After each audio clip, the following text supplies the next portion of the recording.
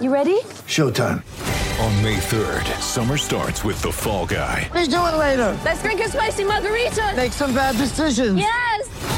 Audiences are falling in love with the most entertaining film of the year. Fall Guy. Fall Guy? Fall guy. That's what the poster said. See Ryan Gosling and Emily Blunt in the movie critics say exists to make you happy. Trying to make it out? Nope. Because I don't either. It's not what I'm into right now. What are you into? Talking. Yeah. The Fall Guy. Only in theaters May 3rd. Rated PG-13. Want to witness the world's biggest football game? Head to iCanWin.com.au, predict Australia's score with a crystal ball, and it could be you and a friend at the FIFA World Cup Qatar 2022 semi-finals, all thanks to McDonald's. Maccas, together and loving it. TNCs apply. Harrison Agents. To buy, sell or rent in Tasmania, search Harrison Agents today. Amy, proudly the doers of insurance. On SEN Tassie, Jack and Flash, with Jack Revolt and David Lithgow.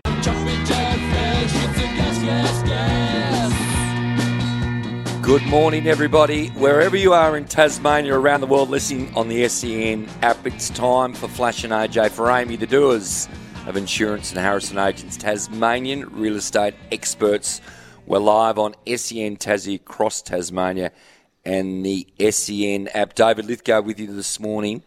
And I'm joined by my old pal with Jackie Boy, just sunning up for a few weeks. Alex Johnson's with us again, mate, by popular demand, might I add. Good morning, Flash. Yes, Jack out, me in, opted for the smaller, slower, fatter type. It's lovely. And we're sitting here in Flash Lithgow's real estate emporium in Salamanca, and it is a gorgeous Tasmanian morning. It is, isn't it? We've been ravaged by weather the last couple of weeks, and thoughts are with those in the north. Well, I was going to say we're ravaged, but we got away with it pretty scot-free down here, didn't we? But the southern end we did, yeah, absolutely. But I spent the first 2 days of the week in and around the north and went to Deloraine and talked to some people who've got a long clean-up ahead of them. So our thoughts are with them. Well, what did you see up there? If we just add to that, what did you see when you were up Deloraine way? Well, the feeling was that they had more warning than in 2016, so towns like Deloraine and Latrobe could get the word out quickly, but that didn't stop. A lot of damage being done. Water levels reached even higher than 2016, and no matter how well you plan, if it gets her up around your ears. Interviewed one guy who he came up above his head at the haulage business that he's got, and probably $500,000 worth of damage, and thankfully, no one was hurt. That's the main thing. Sure. But it's a long clean-up, and some big questions need to be asked about how do we make sure we're safe and sound if it happens again, because these extreme weather events obviously have been pretty common lately. But so our thoughts are with all of those good folk in the north, because I'm sure there's a lot of cleaning up still happening and more rain on the way today. But down south, it is a stunning morning. Oh my we're gosh. very, very, very lucky.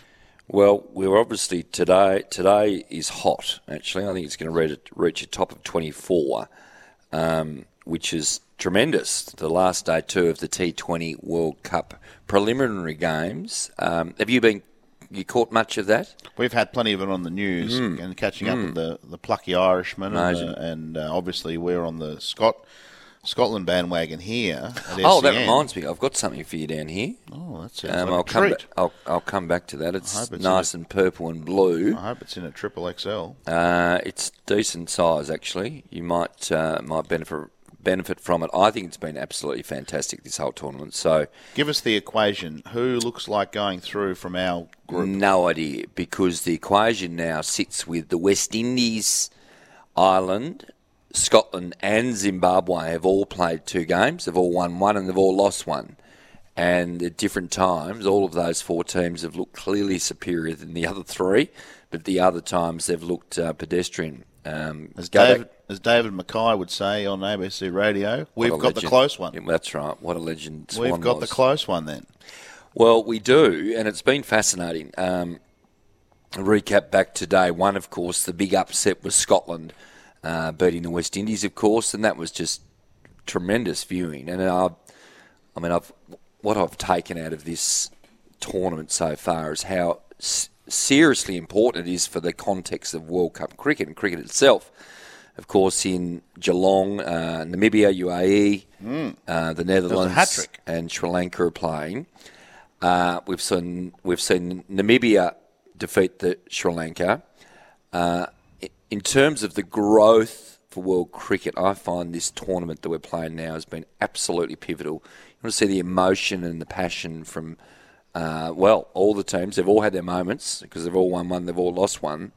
It's every bit like, I'm not trying to put on the same level, but it's almost like when Australia beat Uruguay in 2006, it's probably still the number one biggest game that we can remember as Australian Socceroos supporters, yet it wasn't even in the main group. It wasn't even in the main stage, and I feel a little sense of a similar pattern here. Only 2 teams go through from both groups, and then obviously we'll get the crossover games on Sunday, which is awfully exciting, and then South Africa's in town for one game. But I tell you what, there's some good cricketers. Every team.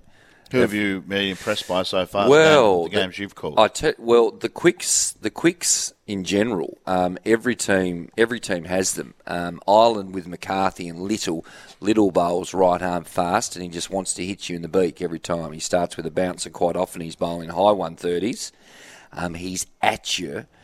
Curtis Camper though the other day against Scotland, my golly was that. I mean, Scotland would be kicking themselves because they absolutely were all but over the line there, and that was one of the great comebacks you ever see. Curtis Camper making 72 off 32 deliveries, and that was just extraordinary. I mean, that's as good as hitting you'll see, and of course that was coming on the back of a 2 for 10 or 11 in the first innings. The West Indies have got multiple quicks. McCoy's exciting. Joseph is fast, mid 140s, and he's coming at your armpits every time. And then Mazarabani for Zimbabwe, 6'8", I reckon he is. So exciting. He's got his body right. He's healthy. So all of the teams across the board have got some significant talent. You look at the Irish team, 10 of them or 9 of the squad are born in Dublin. And then you look at the Scottish team, and it's filled with local Scots. It's not just the expat, English, South African. Yeah. Although I must say Curtis Camper is South African born. He played with South Africa under-19s. Then he moved to Ireland where his grandmother was Irish, and he was in tears the other day. But probably thinking about all that IPL money he's going to get after 72 all BBL money. I mean, we talked about that. I mean, does someone like Curtis Camper, get the antennas up for some of the clubs in this country, because that was incredible. But my overwhelming feeling, again, I'll rehash what I said a few minutes ago, is that it's just so good for the game to get these. Well, is minnows the right word? I guess. I mean, they're all got a lot better than what they were 20 years ago. Ireland's a lot better than what they were when we watched them come in for the World Cup 50 over format 20 years ago. But I love what that's doing. I love what that's doing for cricket. Good having them here too. We caught up with Adair, the Irishman, yesterday. Down at the Twin Ovals at Kingston. They were taking a clinic and just having an absolute ball of the time. Yes. Giving back, in between, important games. No, I think this has been an overwhelming success, this little tournament. It has. And people seem to be embracing it, and with the weather today, no excuses. Well, that was the query the other day, because the weather forecast has been a little bit iffy this week, and early on in the week it looked like today was going to be dicey. Well, it's not going to be dicey at all, I don't think. Maybe a little shower late. Maybe a little shower late, correct. It'll be warm enough to not worry about that too much. Yeah. They said it's going to get to 25 at Huonville on the radio when I was driving in. I do take that back, because remember we've got the games at 3 o'clock and 7 o'clock, and there is a little bit of rain after 8 p.m. tonight. We'll just hope that doesn't affect the game, because it really is set up. So today, of course, the West Indies will be taking on Ireland, and Zimbabwe taking on Scotland. So it's absolutely up for grabs. Nobody knows who's going to win, and that's terribly, terribly exciting. Can't wait to see West Indies and Ireland, the first game at 3 p.m. And then, obviously, tomorrow, back in Geelong, where, well, the World Cup will kick off with Australia playing New Zealand, and then England are playing Afghanistan. So the main group stuff starts to roll out this weekend, even though we're still finalising the tournament down here, of course. So it's really, really, really exciting. Sri Lanka come down and they play the runner-up from Group B to start the tournament on Monday. So beautiful. It is good. It is good. Now, listen, I need to talk to you about this. What are we making about this Ross Lyons? I thought you were going to mention Liz Truss only lasting 44 days as the UK Prime Minister. I've had colds that have lasted longer than 44 days. Unbelievable. How are the Tories going over there? Just struggling a little at the moment. Taking their leaf out of the Labor Party in Australia's book about 10 years ago, I think, changing leader at the drop of a hat. So it'll be very interesting to see whether your friend Boris can make a triumphant return. That would be he does add a little bit of razzle-dazzle like you, but who knows? Sorry, I interrupted you. You're talking about Brett Ratton, not Liz Truss. Another unfortunate departure. Listen, I've got several bits of audio here, and with Ross Lyon, I want you to take a close listen to this. One, he's talking about how his heart's opened up to the option maybe of coaching again at St Kilda. He wants to change the narrative at the Saints, and then he mentions about Brett Ratton's departure. Let's just have a little of these three grabs from Ross Lyon now. We're very close, and giving both parties time to do the, ERP, their due diligence, and hopefully get across the line in a not too distant future. Things are pointing that way. Like, I'm keen. Like, my heart's been opened up to St Kilda through Andrew and Simon and their board. I don't like the narrative around St Kilda. Sort of, maybe it's deserved, but I think sometimes it's a bit disrespectful. So. Hopefully, we can get to a point where I'm able to roll up the sleeves and get in and help change that, hopefully. Look, it's brutal. I've been on the end of it, but sometimes clubs make decisions they think's best, and you don't always agree with them yourself, but you need to respect them.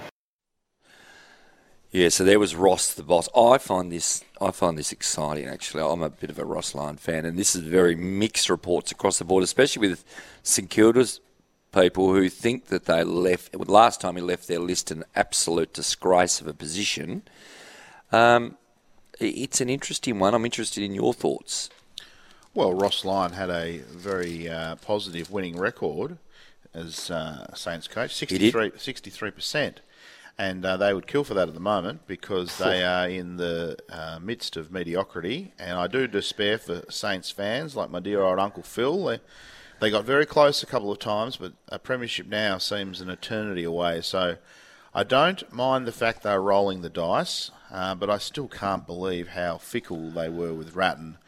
And I'm in the same boat as Essendon, just to sort of panic stations. Yes, I don't panic stations. Really understand it. And I think, as we've learned over the years, it takes hard work to change that narrative that Ross Lyon's talking about. And it's incredible, really, that the narrative around St Kilda has turned so negative, in a matter of years after they were super competitive and should have won a flag, could have won two, and now they're sort of seen as a perennial disappointment.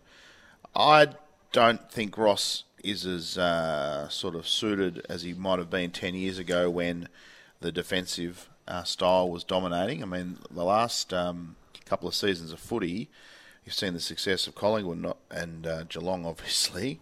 You've got to take the game on. Can Ross coach that way? Good question. I certainly can be flexible, but time will tell when you're right about that list. Where's the list at? In terms of the Brett Ratton scenario, I was just lucky enough to be in the car yesterday when former Victory coach Ernie Merrick, who's been a part of St Kilda's setup, he was actually on game day there. He was 3 days a week. He was in for game day reviews, etc. So he was front and centre with the Brett Ratton scenario. Ernie Merrick with Gerard yesterday. Golly, you want to talk about? I haven't heard you want to talk about scathing?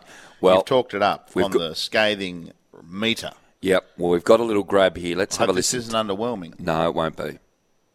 The difference is Geelong had Frank Costa in support of Bomber Thompson, and Richmond had Peggy O'Neill in support of Damien Hardwick. And to me, the board's got a lot to answer for. Yeah, okay. I didn't knock my socks off. No, I thought we were getting a little bit more than that actually, but he very much massive supporter of Brett Ratton, and it sounded like Merrick really had we had a conversation with the board the day before. He got sacked again, and he very much taken by surprise in this how the whole situation unfolded. Mixed reports with Ratton. I mentioned last week I had a conversation with one of the current players on the list, and without certainly mentioning some names, but he said, mate, Brett Ratten was very underwhelming as a coach. So, what do you know? It's all speculation. That's a scoop.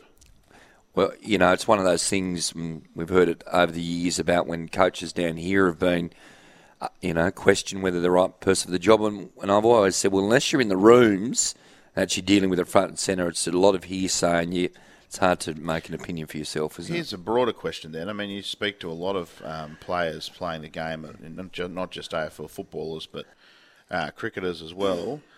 What do you think makes a great modern coach? Great question. Are they looking for someone who is tactically astute, or do the players have that under control themselves, and therefore they're looking for someone whose pastoral care is good, who knows what to say at the right time, who changes their style to motivate different players? Because I imagine different players are motivated in very different ways.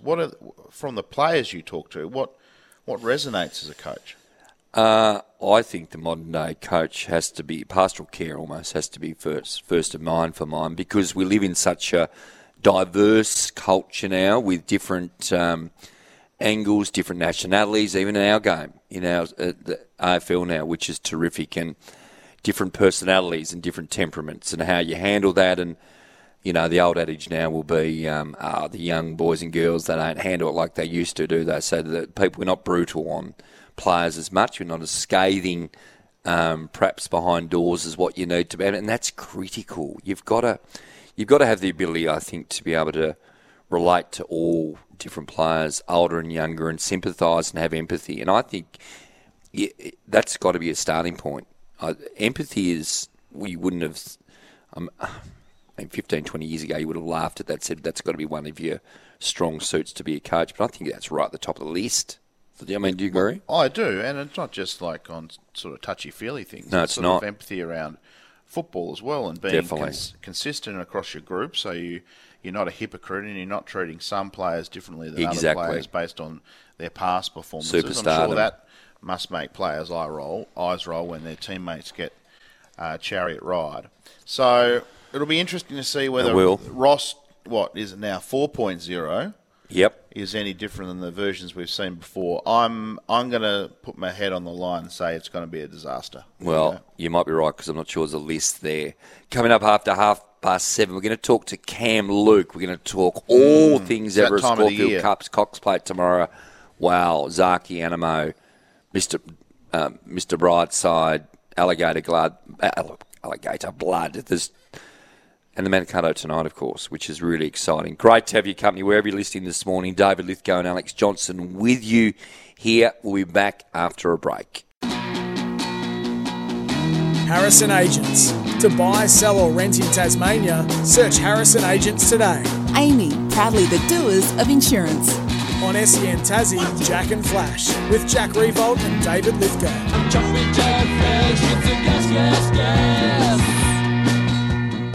David Lithgow and Alex Johnson with you. Good morning to wherever you are listening around this wonderful little Apple Isles. We don't call it the Apple Isle anymore, do we? But this little island state that we have here. Got a couple of texts coming through. Send us one in, 0437 552 535.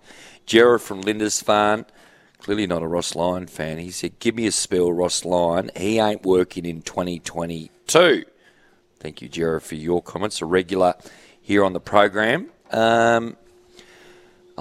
might not. I mean, you've said that, and I wonder, and I think the list is the big query, isn't it? That is the big issue. Yeah, I mean, they were pretty underwhelming. At the start of last year, you thought they were going to be at least fighting for the bottom half of the 8. Yes. And they really didn't raise a yelp. A few good performances and then down for 2 weeks. And, I don't know. They've got a lot of sort of medium midfielders, guys that can rack up a few possessions but don't seem to cut the game open. I did like the guy down back with the long hair. He's a pretty good player, but I don't know. What do you think? What do they need? They need a little bit more talent, I think. I don't know that they're actually good enough. Look, they had some injuries last year. I mean, Ryder was in really good touch, and he went down, and they lost Gresham for a lot of the period. He has got X-factor aggression. He has. Still missed some footy in the middle part of the year. Ryan Marshall has had his injury problems. Max King can't kick. Max King, it's interesting. They lost that 1 point, that game in Cairns by a point. Did his kicking come good at the end? Yeah, he did last game. Second last game, he kicked 6 points. They lose by a kick or whatever it was. And, they win one more of those games. They play finals. We're not having this conversation. Brett Ratton's still the coach. True. Yeah, good point. He's... it's fickle, I tell you. It's like politics, It is. I like your comparison, Essendon and St Kilda. I mean, that resonates a bit with me. But in fairness, at least St Kilda have had a mild little bit of success over the last... Well, it's been a while now, 2008, 9, 10 since they were rolling. When was the last successful Essendon season? Well, like when you sat back and said, yep, no, that was okay. The year before last was okay. I got to see them play a final at Utah Stadium. That was okay. Before that, yeah. I mean, 2004, last time we won a final, I was about 70 kilos then, and now probably I'm more than 70. So that's an idea of how long ago. I mean, I watched that final at the Vic Tav. Oh, did you? And that ages that final as well. So anyway, it's underwhelming. I mean, Essendon and St Kilda fans, we feel a bit the same, like, give us a break. And then you look at the successful teams, like, God, if you're a Geelong fan, how good's life? Well, that's right. Look, I'll touch on this before we go. We've got a grab here from Gil. We haven't talked about the AFL bid. No. Albo was in town. Well, did you catch up? No, we'll get to that. Oh. Gil's got a grab here about the Hawthorn racism panel because it's really interesting now. It really looks like we're going towards a situation where Fagan and Clarkson are going to resume their respective jobs. Let's have a listen to what Gil said yesterday on Fox Footy. AFL employees such as Alastair Clarkson and Chris Fagan will be compelled to appear before the independent panel investigating historic racism at Hawthorn. But the AFL has no guarantees the complainants will also choose to appear. We can only do what we're asked. We were asked by the complainants to put this together, and that'll be their decision. We respect it. I'm optimistic that they will, but we don't have those guarantees. The true independence of the panel has been questioned by the families of players at the heart of the review. The panel was set up by the AFL and is free to make its own recommendations. But it will be the AFL Commission who have the final say on any sanctions. We were asked to look at this. We've made the decision to put an independent panel in place. We have, the AFL has. We've mounted an independent panel today. I feel we are taking this incredibly seriously, and we are doing as we've been asked to do in a very difficult circumstance. But we made the decision, Nick, to appoint an independent panel. The investigation's terms of reference will be made public, as will the recommendations from the independent panel's report. The AFL are hopeful the process won't extend into next year. In the terms of reference, there is a timetable that's established that would see the report finalised pre-Christmas. Well, Gil's very much mentioned to everybody if they were loud and clear. It's we. He said that we 15 times then. They've sorted it. It's really hard to know, isn't it? This is a very, very, very delicate conversation.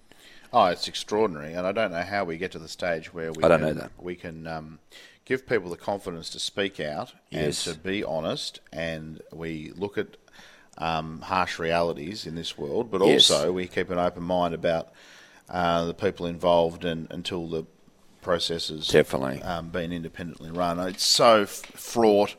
I feel for everyone involved. Look, if the allegations are true, it's a terrible thing. Any sort of manipulation of a young person like that.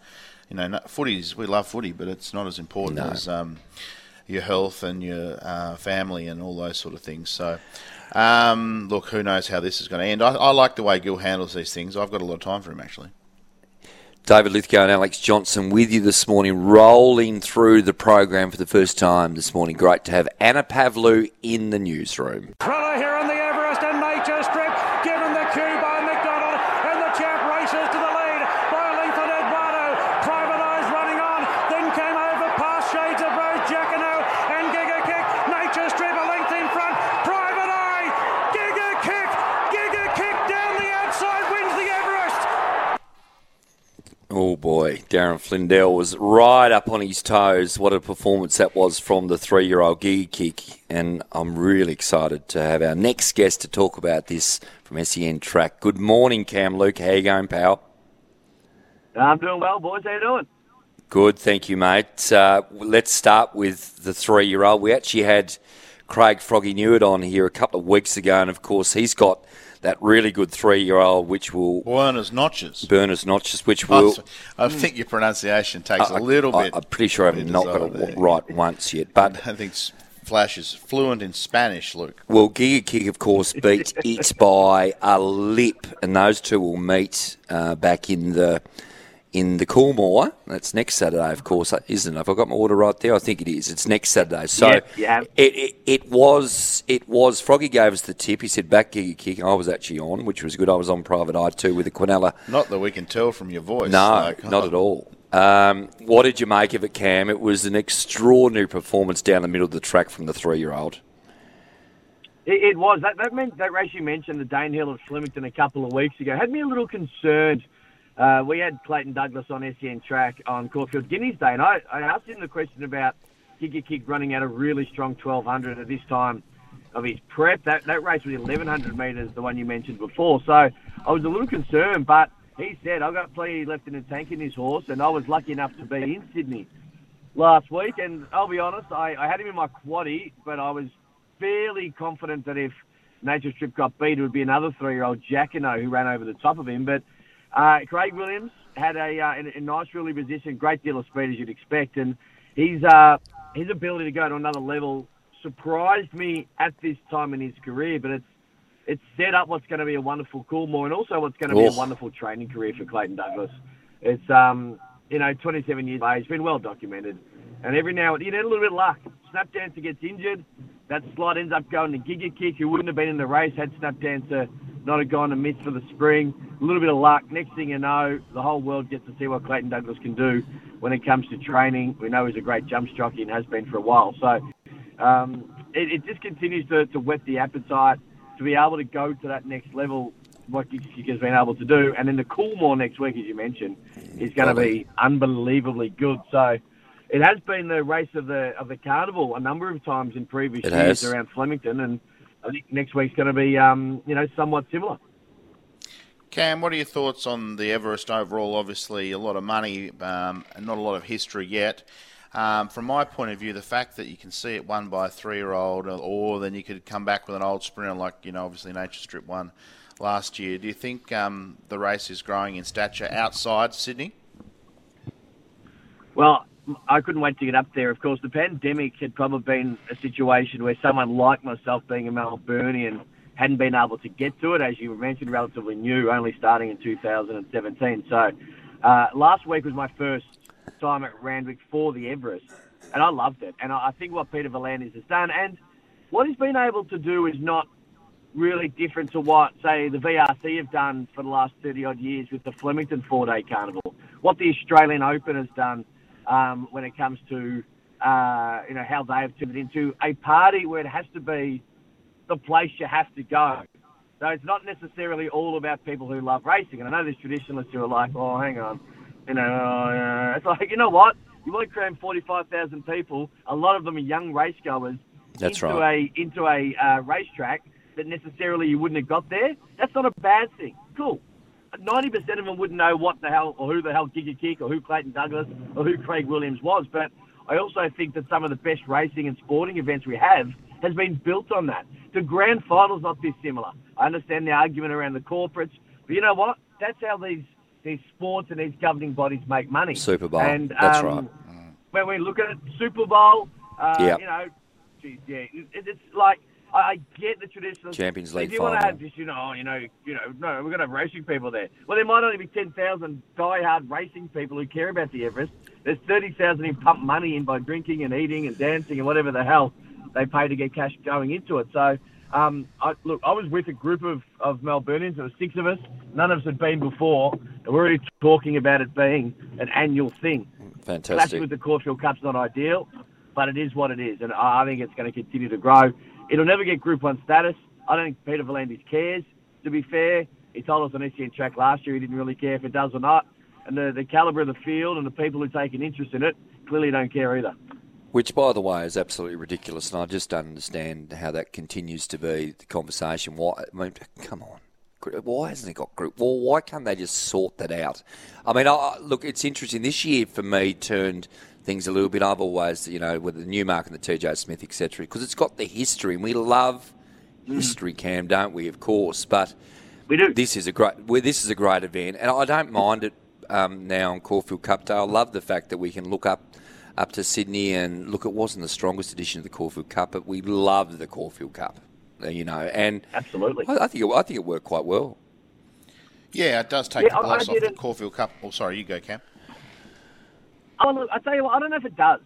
Right? As a punter and a racing lover, like the only thing that really essentially might be a little complicated when it comes to is a jockey having to make a decision if he's got a good Caulfield Cup rider, if he's going to stay in Sydney. Now, I also understand that, but that happens in all sports all the time.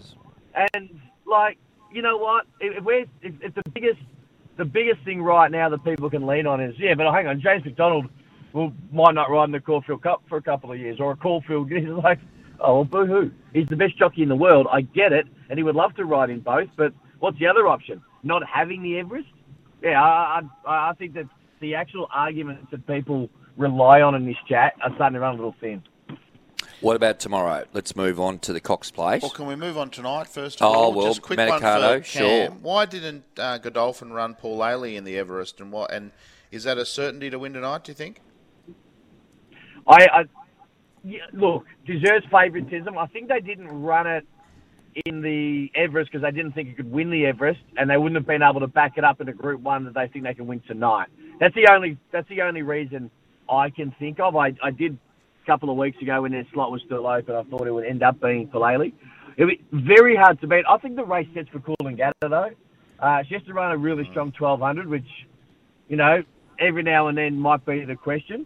But she was able to, I think, third up into her prep.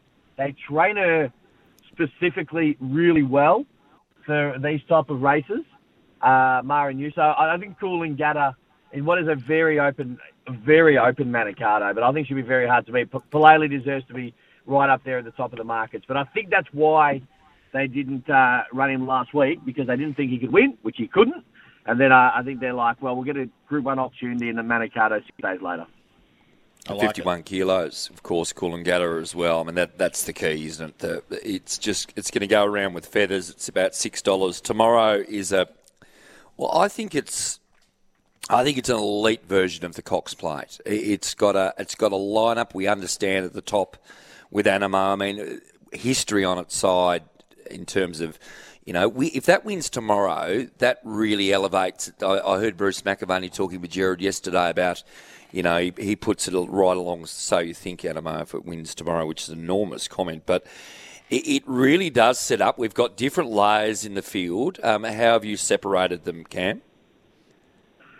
I've got to be honest and transparent here. I had a futures bet last August, and I'm thunderstruck to win this year's Cox Plate. So I've been fairly financially invested, and I've spent this week in the last sort of 2 weeks trying to work out which way I'm going to hedge, and I've actually landed on Zaki. I was there on Tuesday at the breakfast.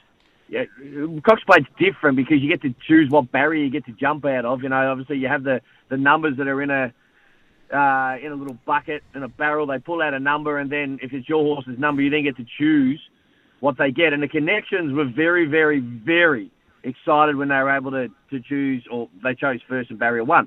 The thing that I like about Zaki, I think he gets the most out of the Might and Power a couple of weeks ago. He'll come on the most. I think Annabelle Neesham, who remarkably so young into her career, has got 3 runners in the race.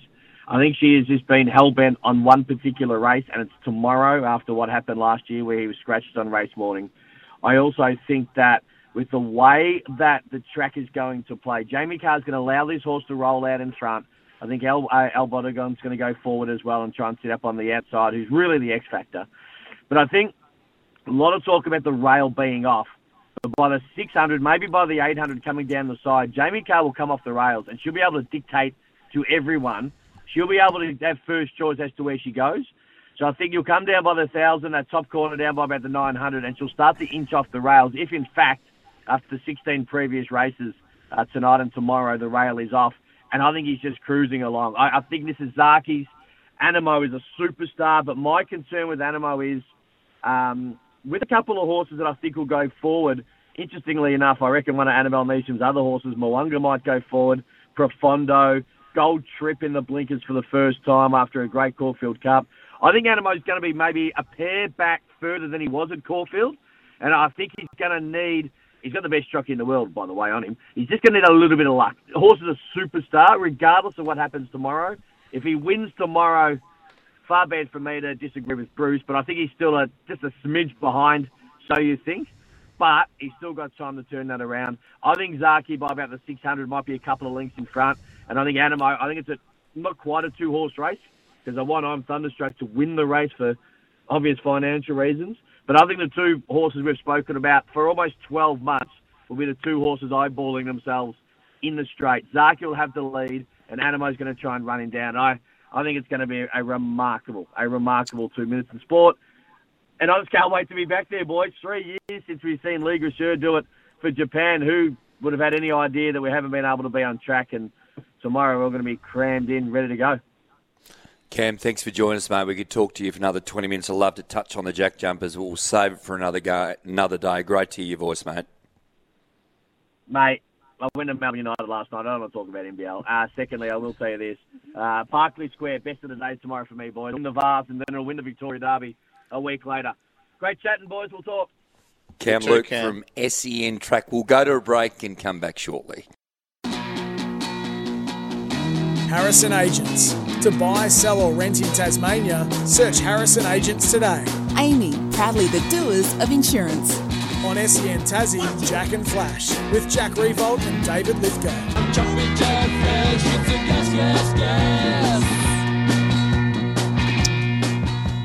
Terrific to have your company, David Lithgow and Alex Johnson, with you this morning in a stunning, and when I say stunning, I can't downplay that, AJ. It is a beautiful morning. There's a lot of wind around. Flash is sometimes prone to hyperbole, but stunning actually undersells how nice a morning it is here in Salamanca. Yeah, it's absolutely brilliant. Cam Luke was great. We could have talked a lot more racing too, because it is an exciting time of the year. Look, you know what I'm excited about? The Coolmore next week. Maybe Froggy knew. He told us 2 weeks ago, he said, Giga Kick. He said, I want you to be on it each way or words to that effect, in the Everest. Mate, I'm not sure that Matty Smith's Spanish name star, which you say much better, sprinter, I should Buenos say, noches. is that might be better than Giga Kick. I should have won. I should have beaten the last start and its merits.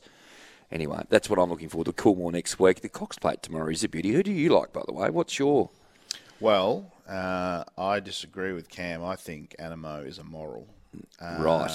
Stand in the queue sort of operation. What we saw last start, it looked out of shape on the turn. Yes. It looked on the wrong leg. It looked... it did. It had no momentum. And I haven't honestly seen a horse go from having no momentum to regaining momentum since that famous Lonhro victory in the Australian Cup. It got off the canvas in a way against chasing down two very good horses in that last start. Who was in front? It was Thunderstruck and I'm Thunderstruck, and he went past both of them.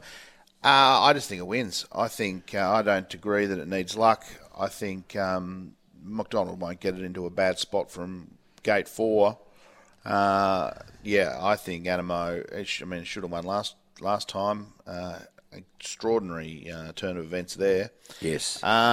It just wins. There you go. If I was a betting man, or if I, Jack might lend me a few dollars to put on, maybe. I don't think he will. He's reasonably savvy with his... That's why he has money and I don't, I guess, because he don't lend it to anyone. Yeah, okay, well... I'll start a GoFundMe or something. Look, I'll be working around. I'm Thunderstruck and my old favourite Alligator Blood. I think if you can get a little bit more peace, I like what Cam said about there's going to be leaders coming from everywhere. Manunga's going to be up on the pace. What about the 3-year-old from Europe? I mean, we're not sure. What's that going to do? It's got some terrific form lines of its own. It's a ripper race. It is and it is deep. I know you've got Animo, and maybe it is at $2.30 or $40, whatever it is. But maybe that gets out to $2.70 or $2.80 tomorrow. Just purely because of the depth of the field. Obviously, starting with Zaki, the top weight. Yeah, you could be right. I mean, it's not going to start Winks prices, is it? No. But I just think the answer's staring us in the face. I mean, his form is impeccable. Yes. So we'll see. If you have me on again, maybe I'll owe you 3 steak dinners. Yes, well, yeah, I'd like to see just the first one to be a nice nice starting point, really. But, yeah, that's... And then what wins the Melbourne Cup, Flash? Well, jeepers. I mean, the problem with that is, of course, there's still probably 50, we're still 50-ish horses that are, I guess, that want to get there and then trying to get there. Yeah, I'll need to wait on that. And I think we'll get a little bit... We've got the we've got the 2,500 metre race. Forgive me, name escapes me, coming up tomorrow. Jeepers. I mean, or is that tonight? Is the 2,500 metre race tonight? I think it is. Yeah, there's one tonight. And that's going to have a little bit of form come out of it. And then there's the Moonee Valley Gold Cup tomorrow. Moonee Valley Gold Cup tomorrow. That's what I meant. About. Yep, Francesca Gusti back in for Waller. No Craig Newt on that. James McDonald. Again, these names have got you. The horse is called Francesco Guardi. Guardi. That's right. Italian and Spanish. I mean, that was a bottler last start. I think that starts favourite in the Moonee Valley Cup Shame tomorrow. that Froggy didn't get the ride this time. No, well. A little unknown jockey called James McDonald on board. So. Might be the best of the lot. Who has Froggy got tomorrow? Nothing. Oh. No, he'll be at the Bush waiting for next week at Flemington. Oh, well, fingers crossed, because he was very generous with his time, and yeah, if we had followed him in on Giga Kick, sounds like you did. I did follow him up on Giga Kick, and yeah, look, he said I reckon, I asked him, where is your Group 1 coming from, Craig, and he spelled it out, and he might be right. He gets a significant opportunity. Second hour is a beauty. We're going to have Jared Bairstow coming up this afternoon. The Jack Jumpers, that's a nice little comeback. Speaking from of changing momentum, Cheapers. It's been Animo-like, hasn't it? None from 3, and then they've won the last 3, and they've won on the road. They beat Adelaide on the road, they beat Melbourne on the road. Of course, Cairns beat in Melbourne last night. It's a terrific competition. It really is. It really looks super even. And later in the hour, we've got Alex Doolan. Looking forward to the second hour. David Lithgow. The beautiful bat. Alex Johnson with you this morning in a glorious morning here in Hobart.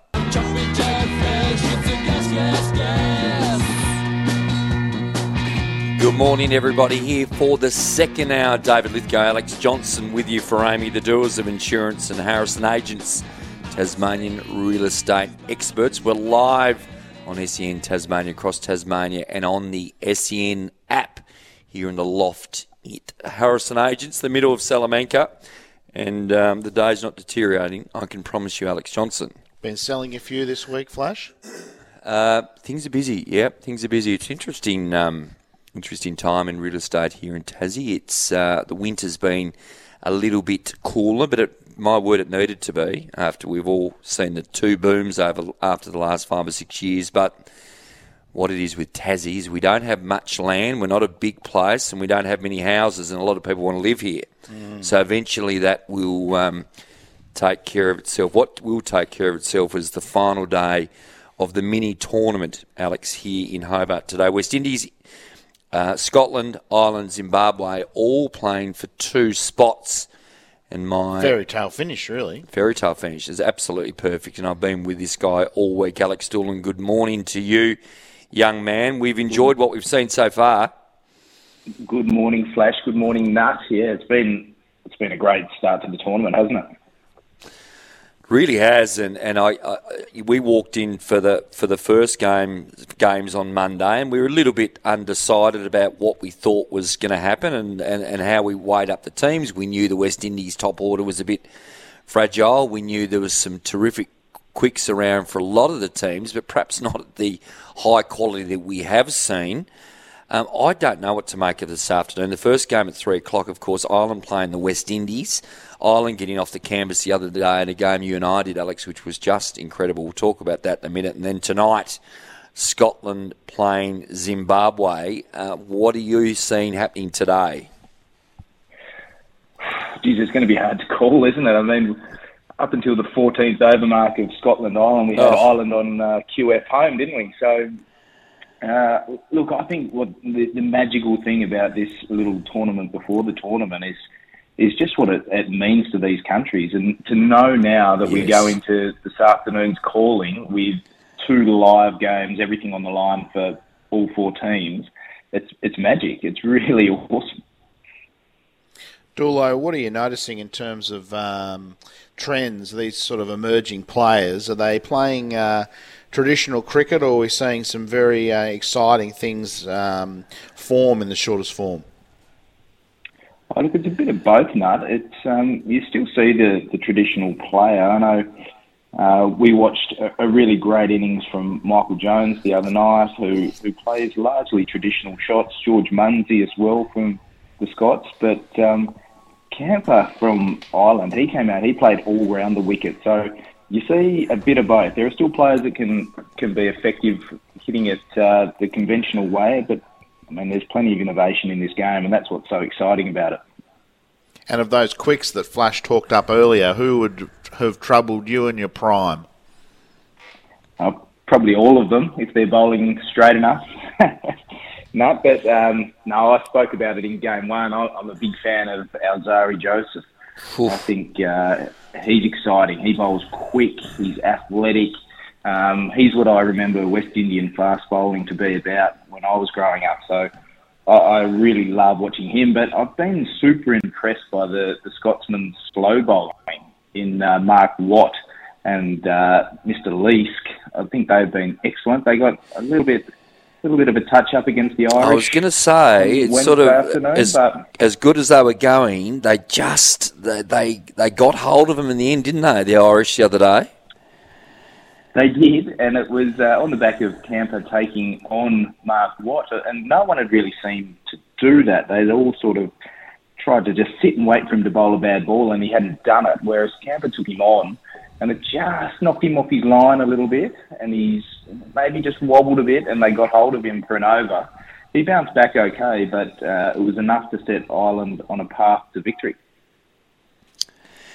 And victory they got. It was interesting, AJ. Alex was with me, so he knew at the time we were laughing about it, but my father just left a message, and I had after the game, and he's a Cricket Tas member, and he left after 13 overs like a lot of people, and rang up and said, "God, what about the 6 that Jones hit in the Scottish innings? Wasn't that terrific?" I said, "Where are you, Dad?" He said, "I just got home." You just missed that, did you? He said, "What are you talking about?" No one thought. They were gone. They could not possibly, Alex, win that game.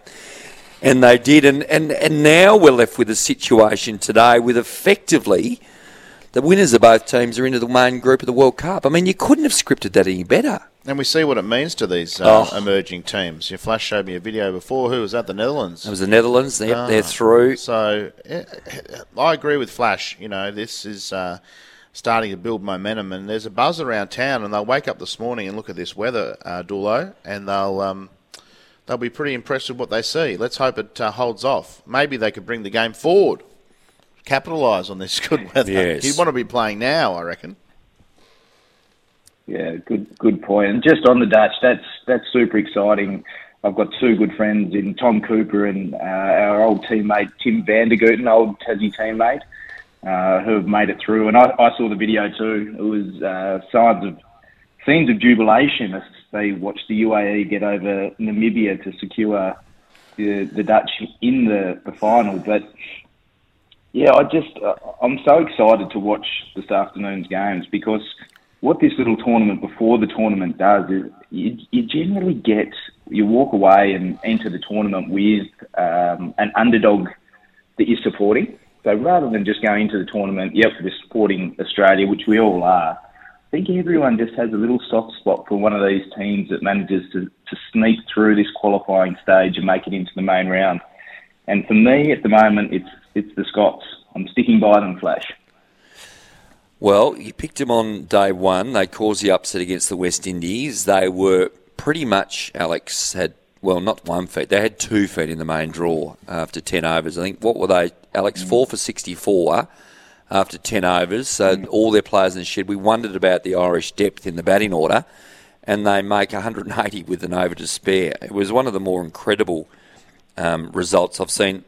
What about your old mob Tasmania, Duels? We need to talk about that. We were hopeful that the result against Queensland was a little bit typical of an early season. You get knocked over early and you're packing your bags after 3 days scenario. Well, it did appear that might have been the case. Tasmania, 245 in the first innings. In reply, they bowled South Australia out for 227. Hang on again. Sorry, South Australia batted first, didn't they? 227. In reply, Tassie made 245. They rolled South Australia for 252. The tail wagged, of course, for South Australia as the wicket appeared to flatten out somewhat. But Tasmania, Caleb Jewell with 100, 3 for 235, getting the victory. Peter Siddle on the show last week, 8 for 96 for the match. That was a good performance, especially on the bounce back from what happened at the Gabba. Yeah, I think so. I think it was really positive to see that they were able to bounce back after that game in Queensland, where absolutely nothing went right for them. They got bowled out early. Queensland then piled on the runs, and then they got bowled out again quite cheaply. So in the space of a week for that team to bounce back and do so well and quite clinically, I thought they wobbled a little bit towards the back end of their first batting innings. The start they had with Tim Ward getting away and some contributions there, I thought they were looking like they'd post a high 200, nearly 300 score. So they wobbled a little bit, but came out second innings with the ball, took early wickets, which can kill a team, and then were clinical with the bat. And Caleb Jewell has started the year in some form. Yeah, and Ward's form's promising too. I heard Tubby Taylor on the radio talking about his name potentially won for higher honours in the future. Well, when Flash says that the tail wagged, Ben Manetti scored 85 not out. He was playing for the Newtown Bucks. He was. Won a flag with Newtown, of course. And now he's wagging the dog like that. That's amazing. No, Tigers going very nicely. It's an exciting time for cricket. The women's side are flying too, and one-day game today, and a one-day today. So it's there's a lot of cricket on at the moment. Do you miss it, Thorn? I don't miss playing that much, to be perfectly honest. I miss being in the change rooms, hanging out with the guys, being amongst that environment. But no, I certainly don't miss the pressure of playing anymore. No, so I can leave that up to others to feel that and perform. But no, very much enjoying my life now outside of cricket, working at Ford Scott Financial Planning. It's been a nice change for me. And how's your golf form? I managed to get one in, didn't I? Yeah, very nice. How's the swing looking? It feels good, but it's not producing the scores that I want. No, I don't know. I'm sure you can understand that when you feel like you're doing everything right. But yeah, so I'm battling around with my handicap starting to drift out, which I'm not too excited about. But summer's coming, so hopefully I can bring it in. But I just need a bit more of a regular game. I'll need a couple of tips for you before we let you go this afternoon. What are you expecting? Firstly, we've got the first game, Ireland versus the West Indies. Well, I'm going to go with the momentum of the Irish. I think I'm going to go with the Irish. Yeah, yes. I just think a game like they played on Wednesday afternoon can do so much for a team that they were largely out of it. They were QF. They were gone 14 overs in, or 10 overs in probably, to their batting innings. Yes. But the way that the young camper played, I think he's probably just given them a little bit. Question will be whether that was their grand final and they on the come down. But I'm still not convinced with the West Indies. I don't think they're playing terrific cricket. I know they beat Zimbabwe on Wednesday night, but they're kind of playing just okay, in my opinion. And then this evening's game, Scotland-Zimbabwe, I've got to stick with Scotland. I still think they're playing very good cricket. They were beaten on Wednesday. They didn't throw in the towel by any stretch. I didn't think they bowled all that badly. They just were at the hands of an innings that we probably may not see again in this World Cup. I mean, that was just simply sensational. So I'll stick with the Scots. I hope they can bounce back and they don't put too much pressure on themselves after that loss. So Scotland and Ireland for me. Former Test number 3, Alex Doolan, part of the commentary team with us here at SEN. Dools, thank you so much for joining us this morning, mate. Look forward to seeing you at a sun-rich Bellerive Oval this afternoon. Yeah, can't wait, Flash. Thanks for having me. See you, Nat. See you, Doulo. Take care. Alex Doolan joined us here this morning. David Lithgow and Alex Johnson winding through the second hour. He just tipped.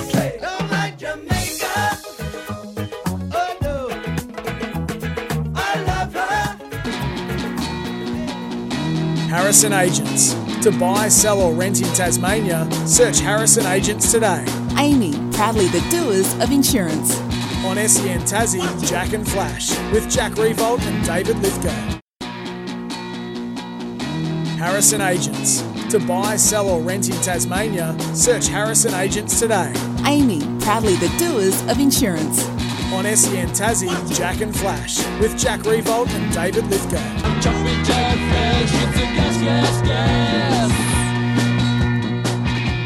Great to have Alex Doolan with us this morning. Just recapping, of course, this afternoon, you're on SEN Fanatic, on your SEN app, wherever you are. You can listen to the last massive games at Bellerive Oval. Ireland versus the West Indies this afternoon. Myself and Alex Doolan will be there. And then later in the evening, Scotland versus Zimbabwe. Brett Jeeves stepping into the shoe. Alex? Well, I just found it interesting that someone as astute as Alex Doolan could tip Ireland to beat the West Indies in a game of cricket, and we didn't bat an eyelid. No. Because that is the changing nature of the game. It's terrific. You know what's interesting about what Dool said is about this is such an important thing for the growth of the game, because, look, we're going to talk to Jared Bairstow in the next half an hour. Basketball and cricket very much... well, they feel like they're competing, don't they? Football, AFL is competing with both of them as well.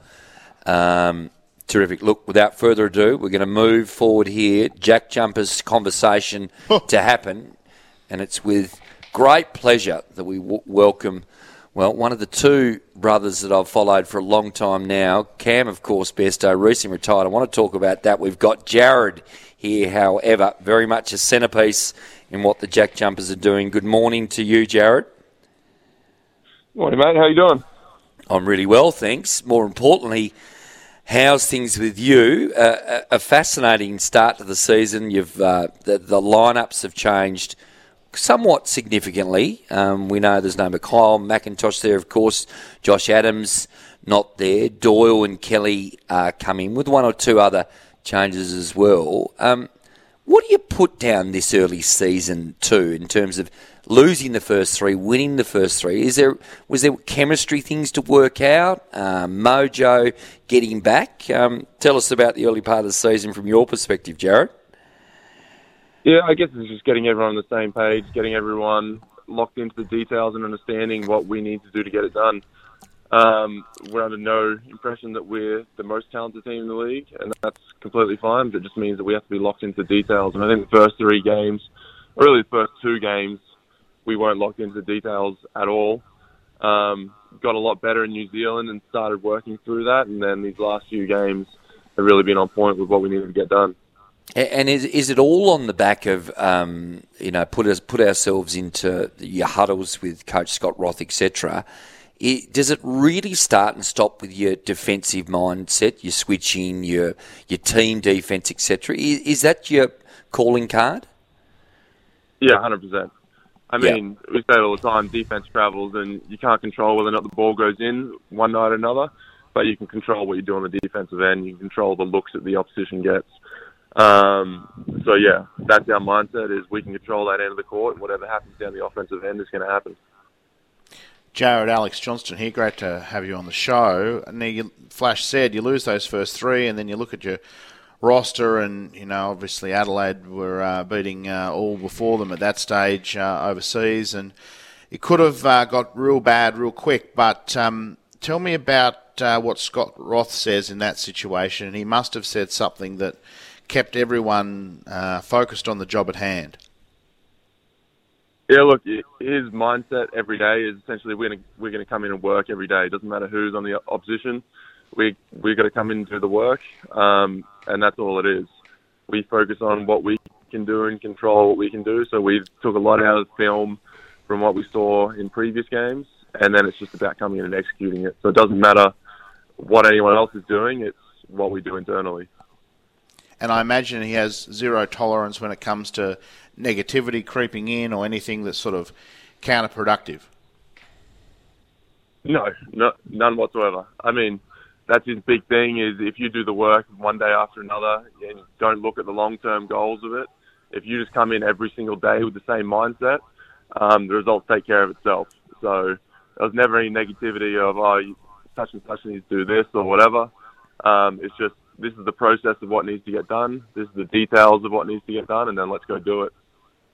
And now you've done it. Now you've turned your season around in the blink of an eye. There must be a hell of a lot of belief in the squad now.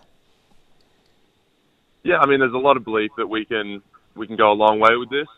Again, though, our job is to focus on what we can do today to get better in training, and then what we can do tomorrow against Perth. And then there's no real point looking past that one game, and then we'll move forward.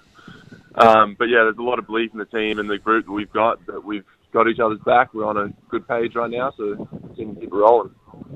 Integrating the two new imports into the team, Milton Doyle and Rashad Kelly, no question that was always going to take a little bit of time.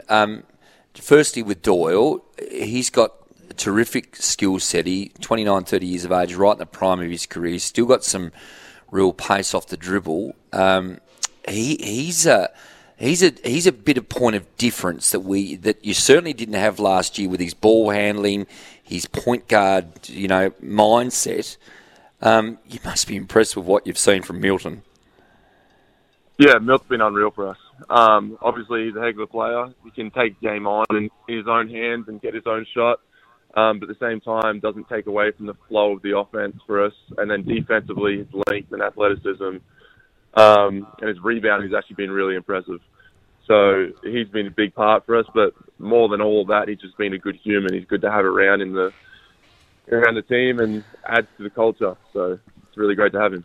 And then in terms of Kelly, I've got to say some of his offensive and defensive rebound, in particular offensive rebounds, the last couple of victories on the road, that's something that's really going to work for you, isn't it?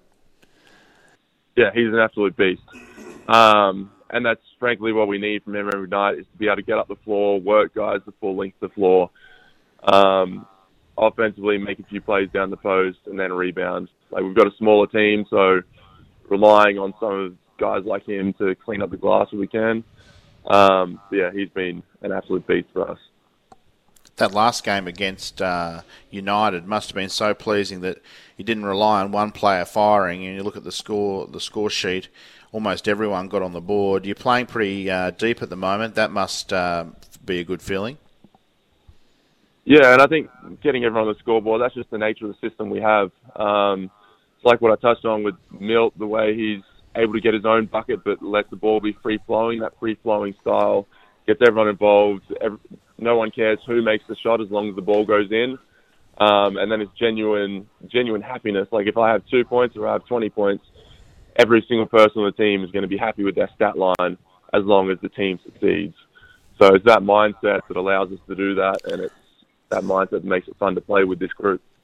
Just before we let you go, Jared, how's your brother travelling? Of course, for those not aware, in Tasmania, Cam, your brother, he was drafted by the Chicago Bulls, 2013 or 14, I'm guessing there, to be quite frank. Retired recently, some injury troubles. How's he moving on with his next phase of his life? Yeah, he's doing well. So he's excited to get into the sports management side of things. With Terrific. Rise Sports Management. Give him a shameless little plug there. But yeah, he's really excited to get into it and hopefully see what he can do in space. Fantastic. Jared Besto, good luck on Saturday night. Of course, Tasmanian Jack Jumpers playing Perth at 8 p.m. AJ will have the call there with Chris Simons. Look forward to seeing you at the court, mate. All the best. Jersey, thanks for having me, fellas. Play well, mate. Jared Bairstow, an important, integral part, I would even go to saying, very much of the Tasmanian Jack Jumpers. Time now to catch Anna Pavlou in the news. David Lithgow, Alex Johnson with you this morning, rolling through the last half an hour. Alex, what about that injury? We just heard that in the news with Anna Pav. That was freakish. What did you make of it? We're talking about Josh Inglis here, of course. That is desperately unlucky. So playing golf in his club, snaps on impact, presumably near his grip, did it? And then he cut his hand open. I mean, that is extraordinarily bad luck. Well, it is. I mean, it's one thing to snap a golf club. I've snapped a few in my time, mostly deliberately. But to then injure yourself doing it seems... I can't imagine how... It is $1 million to 1, and I don't know what sort of clubs he was using, but I hope he never has to pay for a set again, because that's not meant to happen. It isn't meant to happen. I mean, I haven't seen him swing. His swing can't be that ugly. Oh, to be reasonable looking in the way he bats. That's a big loss. Of course, they brought in Green now. Well, they brought in Green. Obviously, they could have brought in Alex Carey maybe as the backup keeper, but they've just looks like they've really just brought in the next best player. Cameron Green had his opportunity at the last week at the start of the innings, but they've reverted back to with Finch and Warner, etc. at the top. But Green's explosive, so I think that's the right call. Young Inglis, he'll come back. He'll be fine. It really is an interesting conversation with, Inglis has been on the tours too and the test party behind Carey, and I'm not sure. I don't know whether Inglis is not even a better player than Alex Carey. This is the conversations we're going to be having with keeping sure. Test cricket's not far away. We're getting. That'll come up over the next few weeks, which are really exciting. It feels like in Tassie at the moment. It feels like we've never had so much things to talk about in terms of local sport. It is, isn't it? Well, normally this is sort of the no man's land for sport. The footy season finished and the cricket season hasn't quite ramped up, but it's the opposite at the moment. It is. Cricket season domestically is in full swing. We've got World Cup games on our doorstep. We've got Jack Jumpers once or twice a week. Oh, I mean... We are lucky, and we should probably reflect on the fact that we're lucky. My word. These things don't happen out of the blue. It took a lot of work by a lot of people to get the Jack Jumpers up. It did. And then it took a lot of work to make sure that they were a success. And they've got a culture like the one Jared Bairstow was just talking about. In terms of the cricket, it doesn't, you don't get World Cup games by accident. You've got to have astute people. So... we are very, very lucky at the moment, and we shouldn't take it for granted. And I'm as guilty as anyone. I'll happily watch the game on my phone at home on the couch eating copious amounts of snacks. But you've got to go and support it, or it won't happen. So if you have a chance to get to the World Cup game this afternoon, you really should go, because we are in a very lucky space at the moment. Let's go to a break, no doubt about that. Here is my sentiment from hearing your words there. David Lithgow and Alex Johnson with you. We'll crack through the last half an hour here. Hot or not coming up. I've got a few ones that aren't on the list for you, Flash. Just in my brain at the moment. Hit me with them, son. That's hot. Harrison Agents. To buy, sell or rent in Tasmania, search Harrison Agents today. Amy, proudly the doers of insurance. On SEN Tassie, Jack and Flash, with Jack Revolt and David Lithgow. Harrison Agents. To buy, sell or rent in Tasmania, search Harrison Agents today. Amy, proudly the doers of insurance. On SEN Tassie, Jack and Flash, with Jack Revolt and David Lithgow.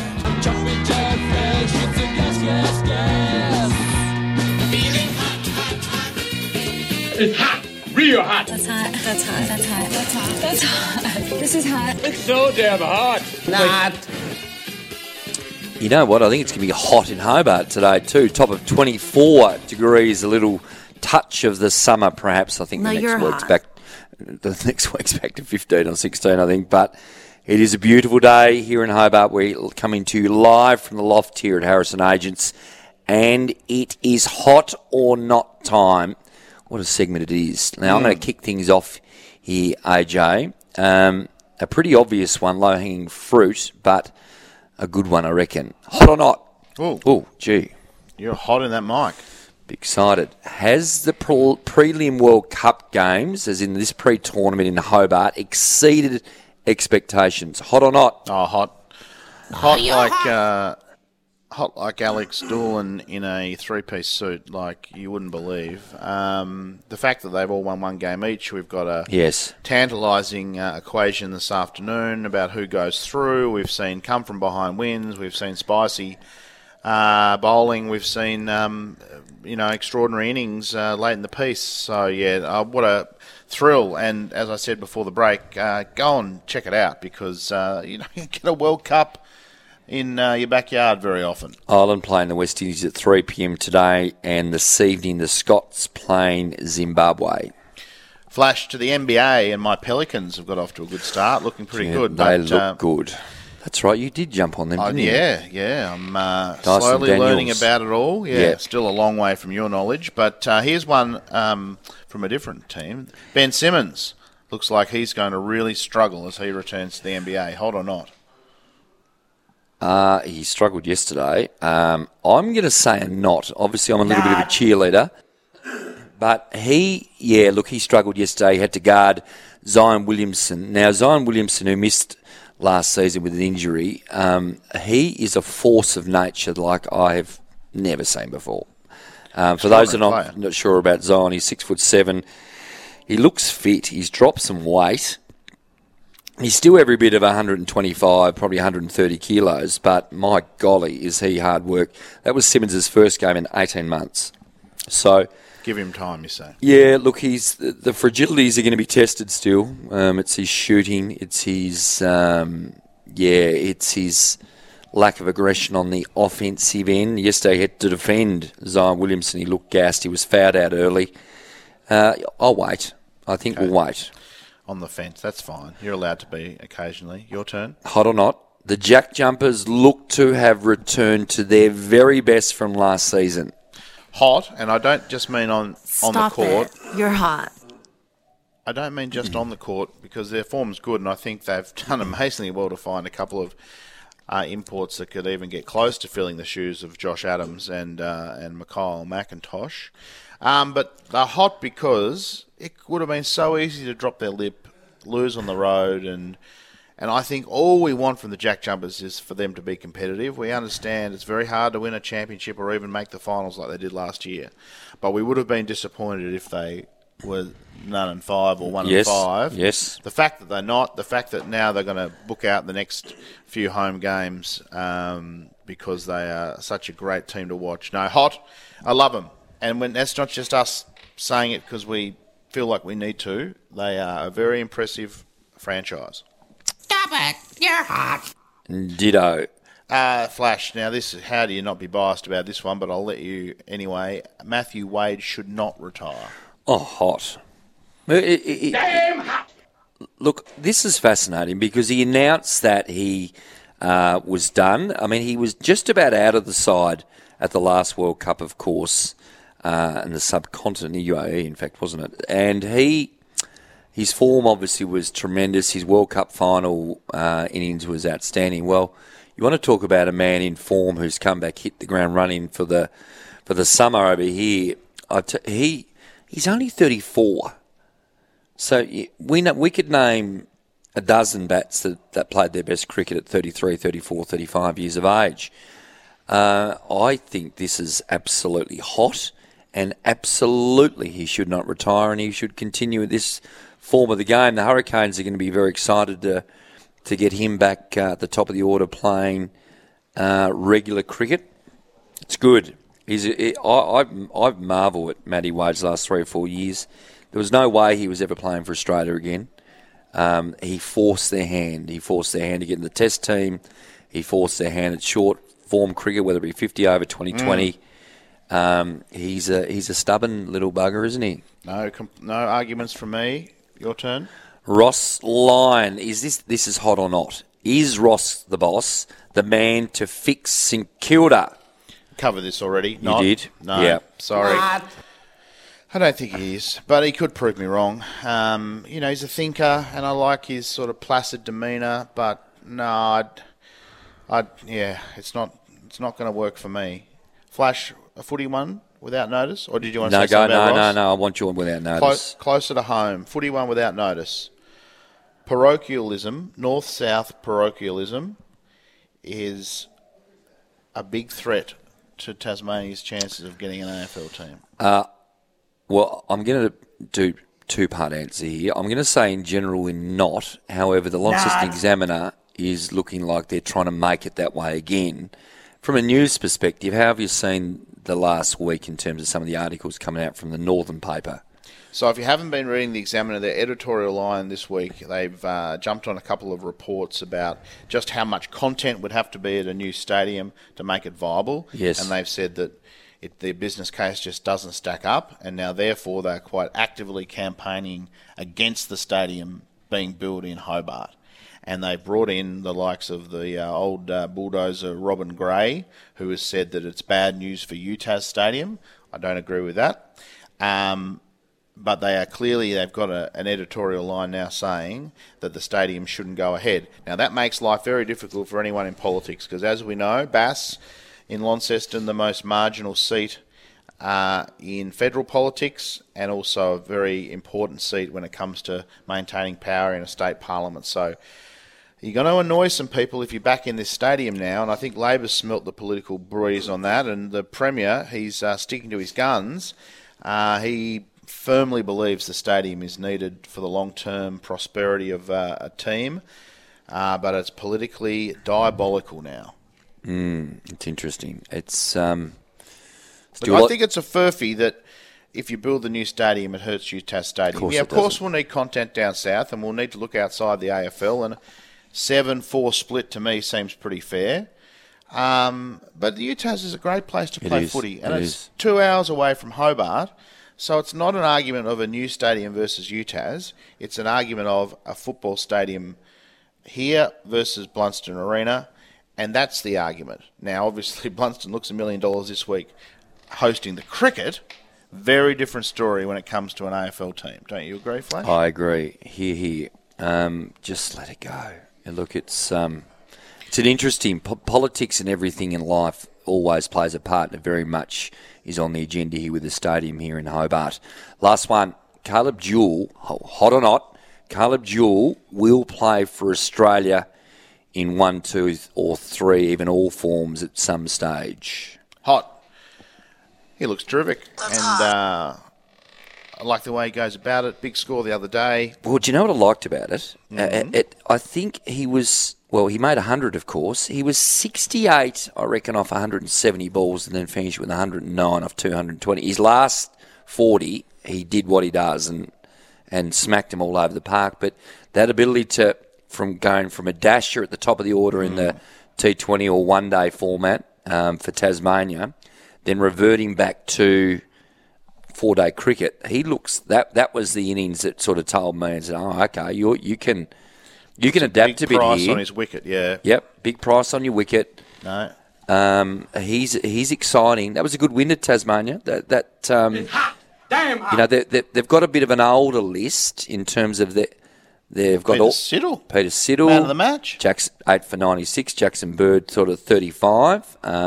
Tim Payne's been brought back. A little bit of Dad's Army, someone said to me a couple of weeks ago. But as Jordan Silk said, we're playing for one thing here, and we're trying to win the Shield. So we're going to play our best side. That was a great result. They're back on track. Go, mate. Oh, it's the last hot or not. It is the spring. Flash Animo will go into the Hall of Fame, and in rare company when it romps home in tomorrow's Cox Plate. Hot. I don't know it's going to romp home. Hot because my shorts, I can cook things in it. We love the field, and I don't think it's over the line at all, but yeah, amazing horse and a great field tomorrow. Can't wait to watch the Cox Plate. That was hot or not for another week. We're going to come back shortly. Alex Johnson, wrap up the show. Harrison Agents. To buy, sell or rent in Tasmania, search Harrison Agents today. Amy, proudly the doers of insurance. On SEN Tassie, Jack and Flash, with Jack Revolt and David Lithgow.